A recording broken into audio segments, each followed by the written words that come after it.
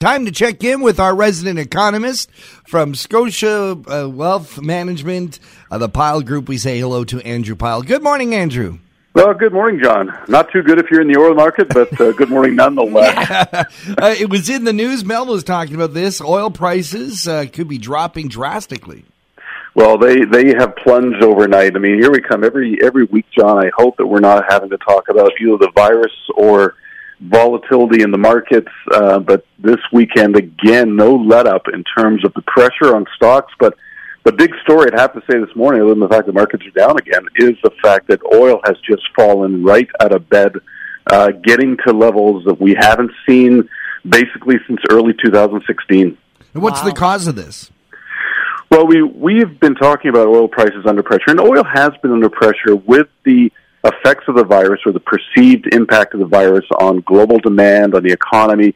Oil has been under pressure. Oil was trading above $60 a barrel at the beginning of this year, John. We saw it fall down to $50, and it kept falling through there. And, of course, whenever oil drops in such a manner, we normally look to the oil-producing countries to do something. In other words, maybe cut back production, cut back supply.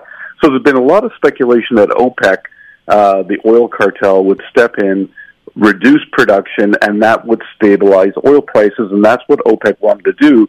The only problem, OPEC and Russia did not see eye to eye. They could not find agreement.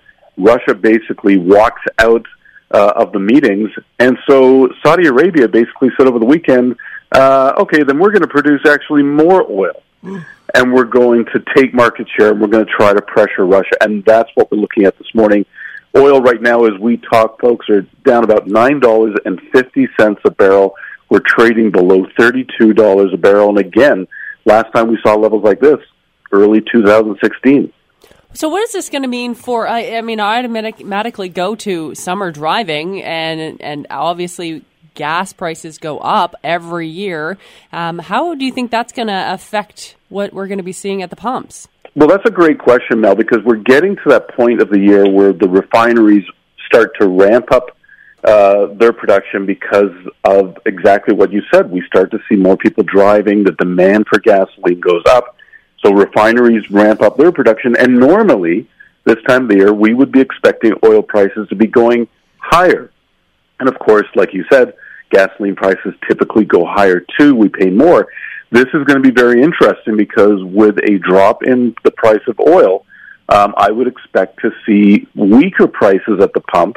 And in fact, I think you're starting to see it now coming into the weekend where gasoline's back below $1 a liter. If we were to see these levels continue, in other words, oil stays down around $30 a barrel or goes lower, then I think you're probably going to see weaker gasoline prices, at least over the near term. What happens in the summer is anyone's guess. It comes back to what's happening with the virus, the economy. But right now, I think you might see a little bit of downward pressure now. Andrew, people want to find out more about what we've been talking about and get some very useful information. I know that you have a great website, but they can sign up for your newsletter too, right? Absolutely, John. If they go to our website at pylegroup.ca, they'll see the links to our newsletter. They can sign up for it there. We also have links to a lot of the other research that we put out on these various topics. And, of course, they'll find our contact information. Again, it's pylegroup.ca. Andrew, thanks for joining us here on Talk of the Town. My pleasure, guys. Have a great week.